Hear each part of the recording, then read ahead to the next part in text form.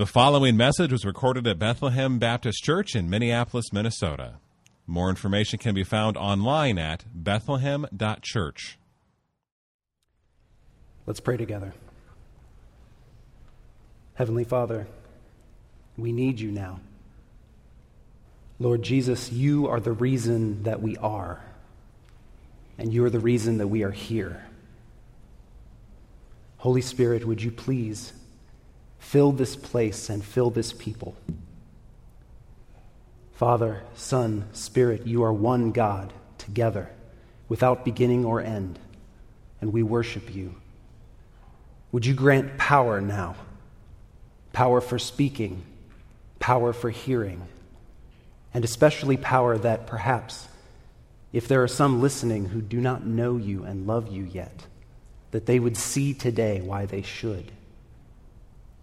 In Jesus' matchless name, amen. I want to start right out of the gate this morning with a question for the kids. If the grown-ups are curious and want to listen in, that's okay too. Okay, kids, do you guys like stories? I really like stories. Sometimes stories have a bad guy. Not always, but sometimes. Can you think of any stories you love that have a bad guy in them? Some stories don't have bad guys, and those are all right. Those are okay. But have you ever noticed the best stories usually have a bad guy? And have you ever noticed that in the best of the best stories, for a little while, the bad guy seems to be winning? The biggest and the best story of all time is the story of real life. That's the story that you're in right now.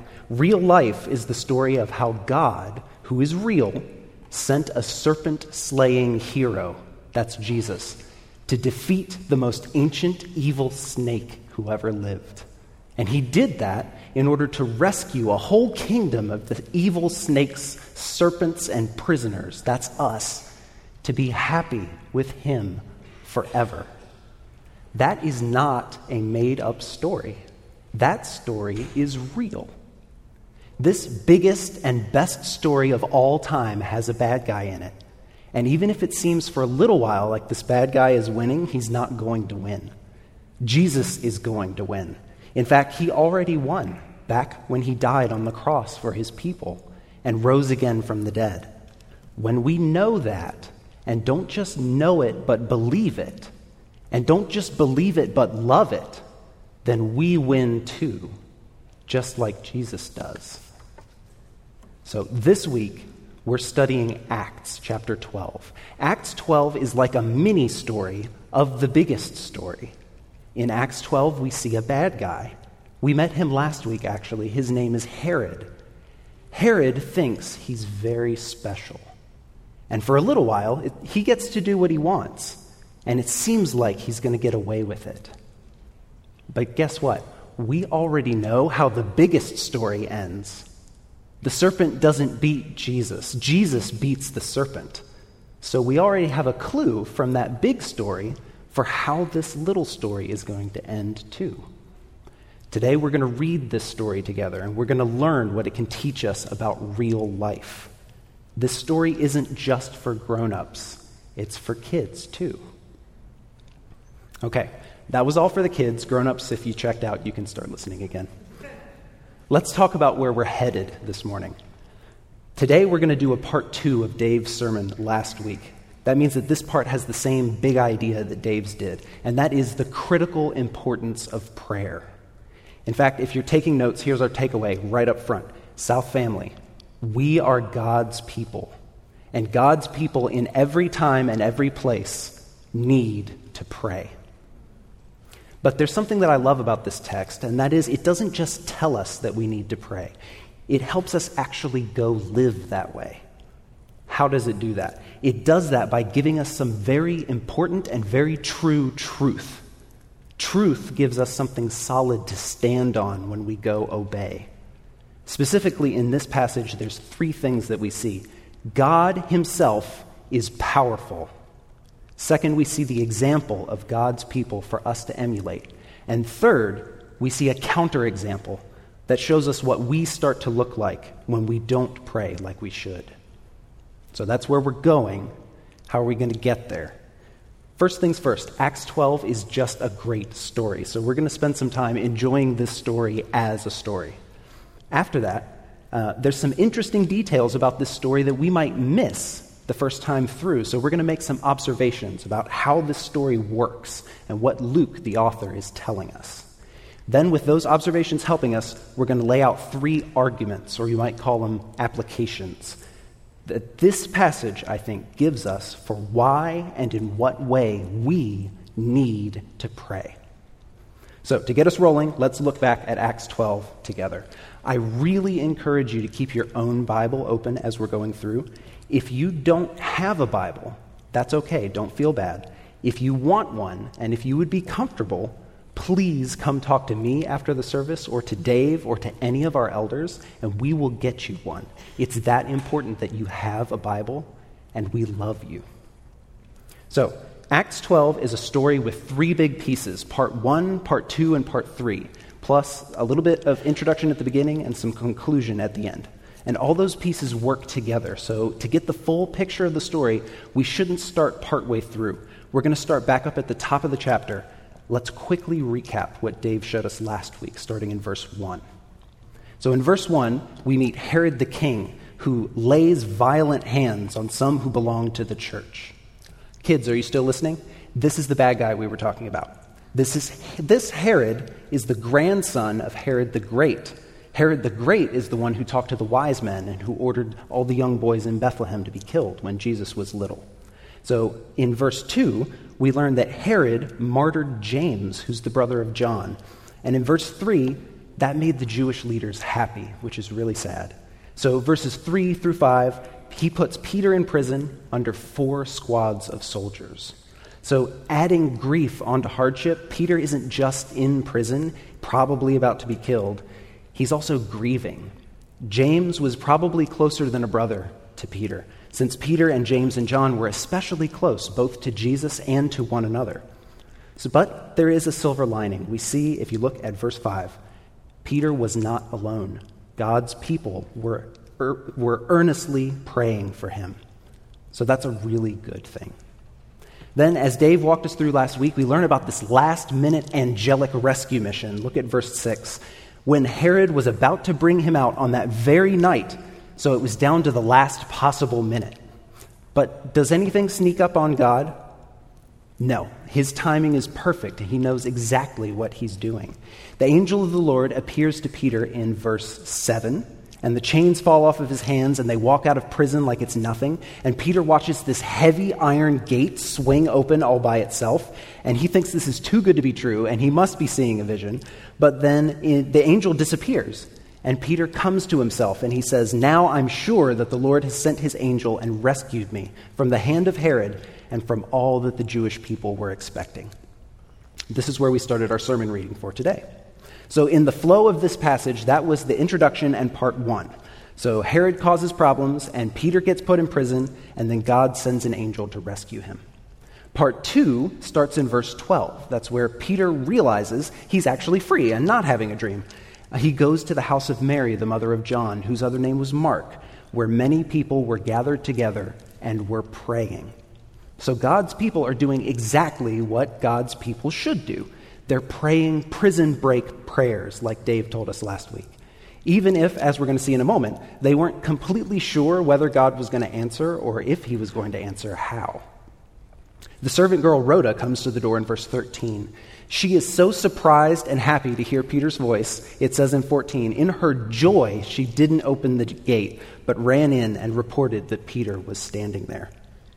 But the believers, it seems, are not in a very believing mood, because when she tells them what she heard, they call her crazy. "You're out of your mind." This is verse 15. But she insists. And then they say this really weird thing. It's his angel. What does that mean? One thing that we know about the culture at this time, they had a very high regard for angels. Angels were considered super special.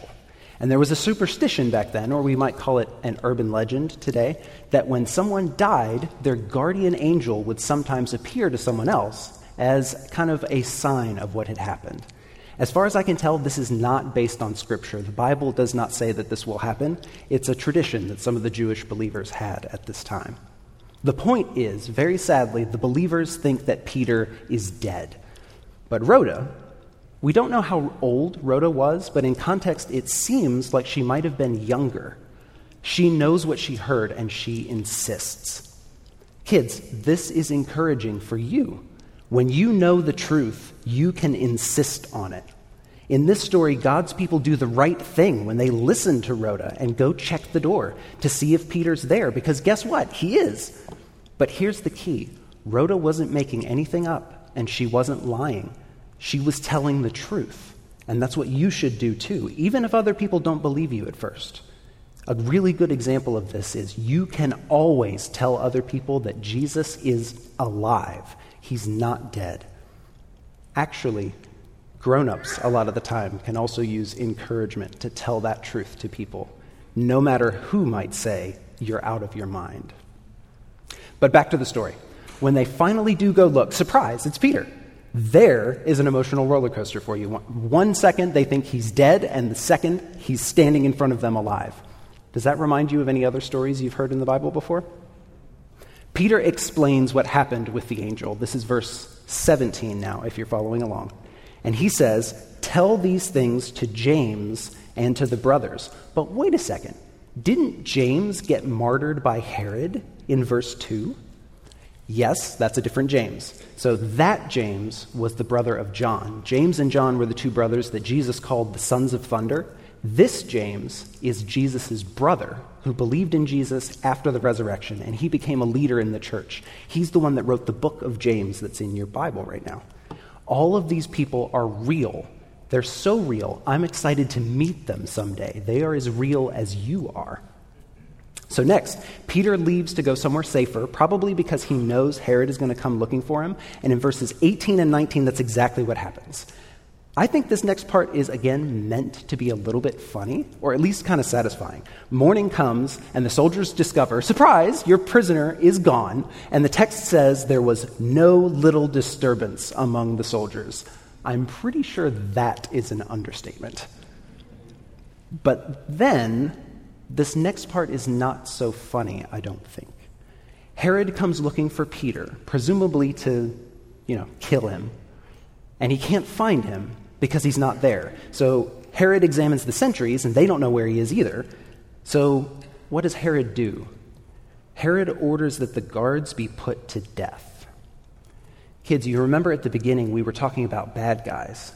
I think this verse is here to remind us that Herod is a bad guy. In one sense, he's just following the normal rules of Roman soldiers. If you lose your prisoner, you take his place, right? Business as usual, nothing personal. But it's not like Peter was actually guilty of anything. He wasn't convicted. The only reason that a death sentence was on the table to begin with is that Herod was using this to get points with the Jewish leaders. And when he can't have what he wants, which is to kill Peter, he turns one murder into 4, at least. This is the biggest clue, by the way, of what Herod and the Jews actually wanted to do with Peter. If the plan had been to beat him up and let him go, like we've seen elsewhere in Acts, that's probably all the soldiers would have gotten.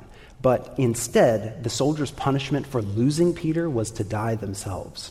Herod has them killed because just like the other Herods in the Bible, whether it's his grandfather Herod, who ordered the death of the young boys, or it's his uncle Herod, who beheaded John the Baptist in prison, this Herod also thinks that he has the power of life and death. So that's how part 2 ends. Peter meets God's praying people, and Herod executes the prison guards. But let's read the last few verses of our story and figure out what happens to Herod the king. Part 3 starts again with some background. Herod was in a dispute with the people of Tyre and Sidon. This is verse 20. And again, it seems like he wasn't getting something that he wanted. So to get what he wants, he is again leveraging death as a consequence. It says at the end of verse 20, their country depended on the king's country for food. So Herod is letting a bunch of innocent people go hungry and maybe even starve because his political opponents made him mad. So The people come with one accord and they persuade Blastus to let them talk to the king. Persuade is probably a nice word for bribe. And they ask Herod for peace.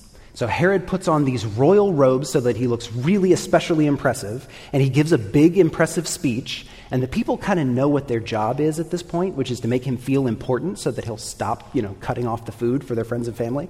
And so they start calling him a god, which is pretty weird.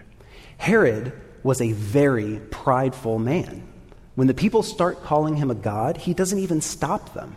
He set this whole thing up to get what he wants, which is for the people to give glory to him and not to God. But does God share his glory? Absolutely not. Isaiah 42, God says, "I am Yahweh. That is my name. My glory I give to no other, nor my praise to carved idols." So Herod isn't carved out of wood, but he's definitely set himself up to be worshipped, which means he's making himself an idol.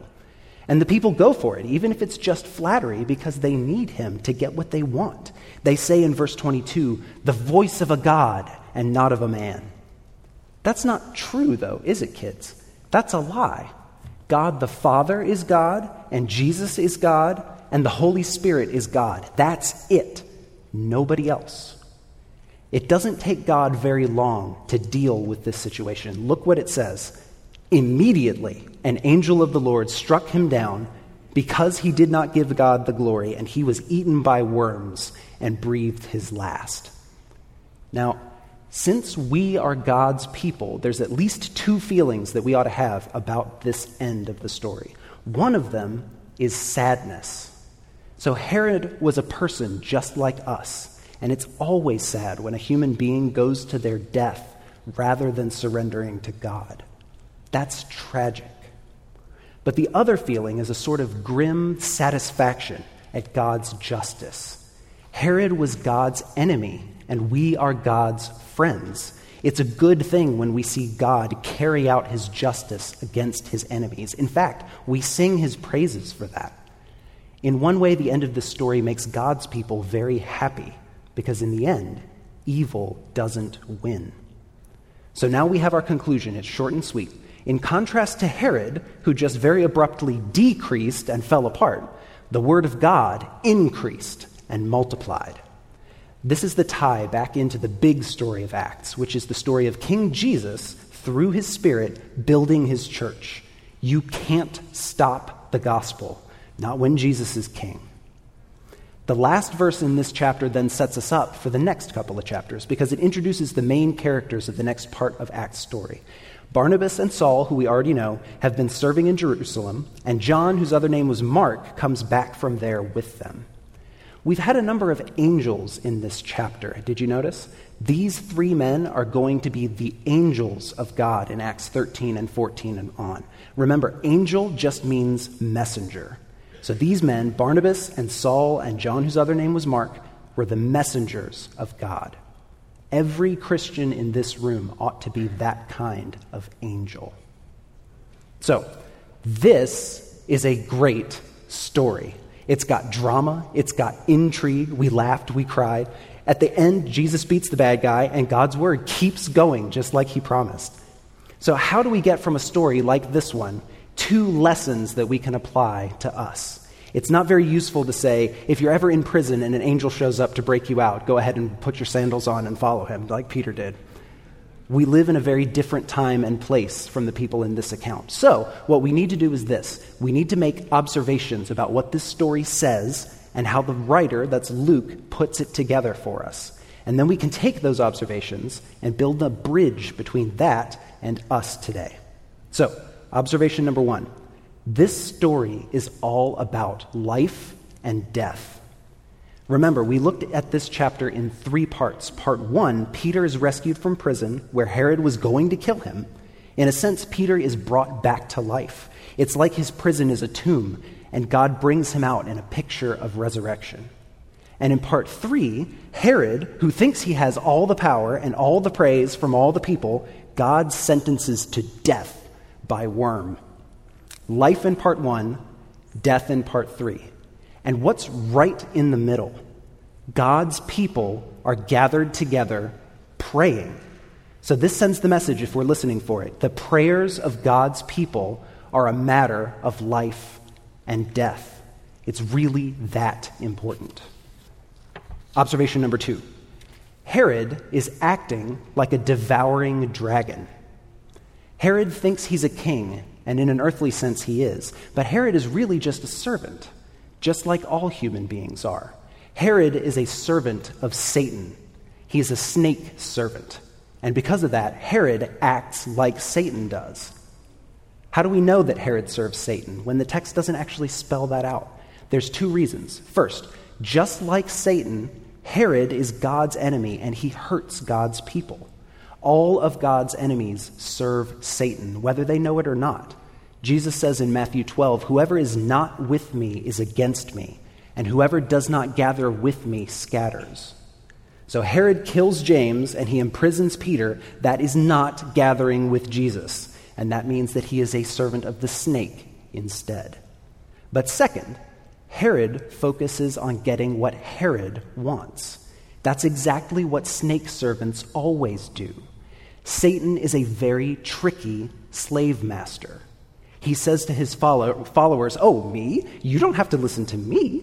You don't have to listen to anyone. Listen to yourself. Do whatever you want." But there's a big problem with that. When we do what we want, or whatever we think we want, that's just fine for Satan. Whatever we do, as long as we don't do what God wants, that's all he's interested in. So, Herod is a snake servant. If you read the whole Bible and take careful notes, you'll notice that Satan and his servants all through the Bible have 2 strategies that they switch back and forth between. First is the sneaky serpent strategy. That's where they lie and they trick and they question God's words. That's what the serpent in the garden at the very beginning of the Bible was doing. The second strategy is a devouring dragon strategy, where they attack and they destroy and they break and burn and devour, which means to eat something, which is what the dragon at the very end of the Bible tries to do, but it doesn't work. So both kinds of snake servant are here in this story. Did you notice? Herod is the devouring dragon. He kills James and he wants to kill Peter, and he executes the soldiers and he withholds food from Tyre and Sidon. And 2 different groups of people, first the Jewish leaders at the beginning of the chapter, and then the people from Tyre and Sidon at the end of the chapter, are being sneaky serpents. The Jewish leaders stay in the background, and they pretend that they're not involved, but secretly they're egging Herod on to go ahead and hurt God's people. And the people of Tyre and Sidon bribe and lie and flatter in order to get what they want. That's sneaky serpent tactics. Everyone in this story who doesn't serve God is trying to get what they want, and that's making them actually do what Satan wants. Third observation. The one thing that God's people do in this story, which is a story that turns out right in the end, is pray. What could be more different than either the sneaky serpent or the devouring dragon than to get on your knees and pray to God and plead with him to do what's right? None of God's people in this story turn to violence or to manipulation or to bribery. Remember, this is a story about Peter. Peter is the one back in the Garden of Gethsemane when Jesus was betrayed. He pulled out his sword and lopped off the ear of the high priest's servant. But we don't see that from him here or from any of God's people. What God's people do is what God's people should do, which is pray. Okay, so using those observations, let's apply this story to us today. First application, God answers prayer. And on top of that, he likes to answer prayers in ways that we don't expect. So when you pray, pray watchfully. How would it feel if someone came to you and said, "You are the only one that can help me with my problem. Would you please help me?" And you say, "Yes, I'll help you." And before those words are even out of your mouth, they've turned around and they've gone away because they've got so much faith in you that you're going to fix their problem. That wouldn't feel very good. Let's not treat God that way when we pray. This, by the way, makes prayer really exciting. What is God going to do? How is he going to do it? We need to be watchful when we pray earnestly, like the people in Acts 12 did, because God likes to answer prayer in unexpected ways. Second application, prayerfulness and prayerlessness identify us, and change us. When we pray, we resemble God's people. And when we don't pray, we resemble Herod. Therefore, Christians, pray consistently. Prayer is like a mark on God's people that shows who they belong to.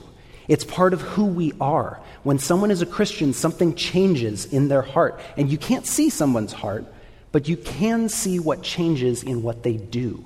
When someone gathers together to pray with God's people, it shows that they belong to God's people. Unfortunately, we sometimes act like prayer is a good thing, but not praying is kind of only a little bit bad, right? We know that prayer is good for us, but not praying we treat as neutral. But here's a chilling thought for you. I hope it gives you goosebumps, in fact. When we fail to pray, we slowly start to act like sneaky serpents or devouring dragons, or both. Think about this for a second. Just because you don't bring what you need to God and ask Him for it doesn't mean you stop needing that. When you don't bring what you need to God, the burden of meeting that need stays on you. And what do we start to do about it? We start to use our own strength and our own means to get what we need or want, just like the serpents of the snake do. Eventually, prayerlessness puts us in a position to hurt other people, just like we see Herod doing.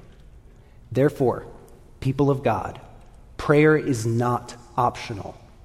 Praying together often is who we are in Jesus. That's one of the biggest tools He's given us to fight this fight of faith. And when you don't live that way, you're still picking a side. So are you a Christian? If so, then you need to pray. Finally, application number 3. This is an encouragement to us that we should press into prayer earnestly and joyfully and reverently. God, your God, South Campus, has in His hands the power of life and the power of death. Why did God end Herod with a worm? In verse 23, it says it's because he did not give God the glory. The prayer of God's people gives glory to God. It declares for us and for the whole world that's watching who really controls storms and tornadoes and car accidents and cancer and elections and job promotions. There's lots of things in the universe that God does that nobody sees. When God's people are praying and praying watchfully, like we're made to do, that puts a spotlight on the things that God's doing that we were specifically asking for and looking for the answers to come. South family, your God is powerful. He controls life and He controls death. He saves Peter and He silences Herod. No one else has the power that He has. In our story, Herod tries to take some of that power. He pretends that he's a god, and he tries to control the life and death of other people for his own glory. But in the end, he is powerless before God to keep his own life from being eaten by worms. And you and I have no more control over our lives than Herod had. In Matthew 6, Jesus says, "Which of you, by being anxious, can add a single hour to your span of life?" We can't make even one hair on our heads white or black. God controls your life, and He alone can decree the day of your death. That should make us shiver. Only this is the good news of the gospel. Death has no sting for you if you are in Jesus. The grave could not hold Him. And if you believe in Him to save you, then the grave will not hold you either. This is God's promise to everyone who loves Him and who's called according to His purpose. All things, whether it's life or death, whether it's tribulation or distress, whether it's persecution or famine or nakedness or danger or sword, all things will work together for your good, because God has eternally promised favor to His Son. When you believe in Jesus and are counted as part of His bride, the church, that promise of favor applies to you. You can run in prayer to God, who has your life in his hands, to do with as he pleases, and know that you will find safety there. No one can stop God from doing exactly what he wants to with you. So pray to him earnestly and joyfully and reverently. South Family, we are God's people. And God's people in every time and every place must pray to God. Before we close, there's one last thing that I need to say. And it's for anyone who's listening right now who maybe doesn't believe in Jesus as their only Lord and Savior. First of all, I'm really, really glad that you're listening. I have been thinking about you and praying for you all week. And second, I hope that as we've gone through this text, it started to make you uncomfortable. This text has a lot to say about life and death. And that's an uncomfortable topic, but it's not a topic that mortals like us can just ignore. If you are not trusting in Jesus' death on the cross and his resurrection from the grave, then none of the promises that I just talked about God's favor, apply to you yet. God, you are still in God's hands, and he can still do with you whatever he pleases. No one can stop God from doing with you exactly what he wants to. And that might be terrifying, or because God is good, it might be the only thing that saves you from the eternal consequences of your sin. So hear me real quick. There are exactly 3 kinds of people in the whole world right now. There are those who are spiritually dead and are going to stay that way, who never will surrender to Jesus and trust in him for eternal life.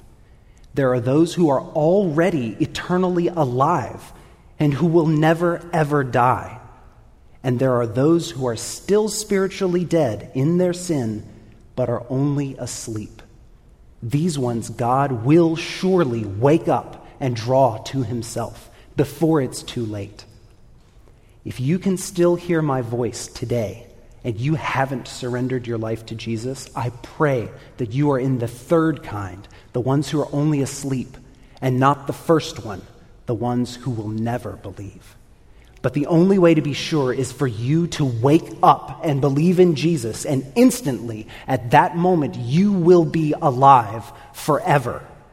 You don't have to be perfect to be saved. God knows none of us who believe in Jesus are perfect, and you don't have to earn your salvation or try to pay God back. That's really good news, because no one could ever do that anyway. But what you must do is confess your sin to God and believe that Jesus paid your price in your place. And if you do, you will be saved. Let today be the day that you do that. You can't guarantee that tomorrow will give you another chance. If you aren't believing in Jesus, you have a massive problem. And that is, your sin is like a prison holding you in, like Peter was in, awaiting his impending death. So let me plead with you, if you don't know Jesus yet, please be like Peter today, not like Herod. Wake up. Walk out of your prison of sin and death. There is an iron gate that used to hold you in, and Jesus died and rose again to open it. Hell will have enough snakes and dragons in it without you being one of them. There is a way in front of you today that will carry you out of death and into life. And that way is a person, and that person has a name. His name is Jesus. For those of you who do know and love Jesus, it is so good that you're here. We're going to come to the Lord's table in just a minute to commemorate that sacrifice for us and to celebrate this new identity that he's given us together as a blood-bought family. But before we do that, let's do what we've been talking about and pray. Almighty Father, you alone can kill and make alive. You are holy, holy, holy. The whole earth is full of your glory. Would you make this people your temple? Fill them up by your Spirit with your presence, like the train of your robe filled Solomon's temple in the year that King Uzziah died. Messiah Jesus, you alone can crush the serpent's head and lead the captives free. We are your gathered people, and we love you. Thank you for rescuing your bride, your church. Holy Spirit, would you be pleased, even at this moment, to continue adding to her ranks? Maybe some today, maybe some this week, maybe some right this moment. Father, would you bless the words of this text, your holy scripture, to remain in our minds and our hearts this week, to spur us to pray to you? And would you bless the elements that we come to now? Use them as a means of grace to keep your people until the end. I ask all of this in Jesus' name. Amen. Thank you for listening to this message from Bethlehem Baptist Church in Minneapolis, Minnesota. Feel free to make copies of this message to give to others, but please do not charge for these copies or alter their content in any way without written permission from Bethlehem Baptist Church. For more information, we invite you to visit us online at bethlehem.church or write us at 720 13th Avenue South, Minneapolis, Minnesota, 55415. Bethlehem Baptist Church, spreading a passion for the supremacy of God in all things, for the joy of all peoples, through Jesus Christ.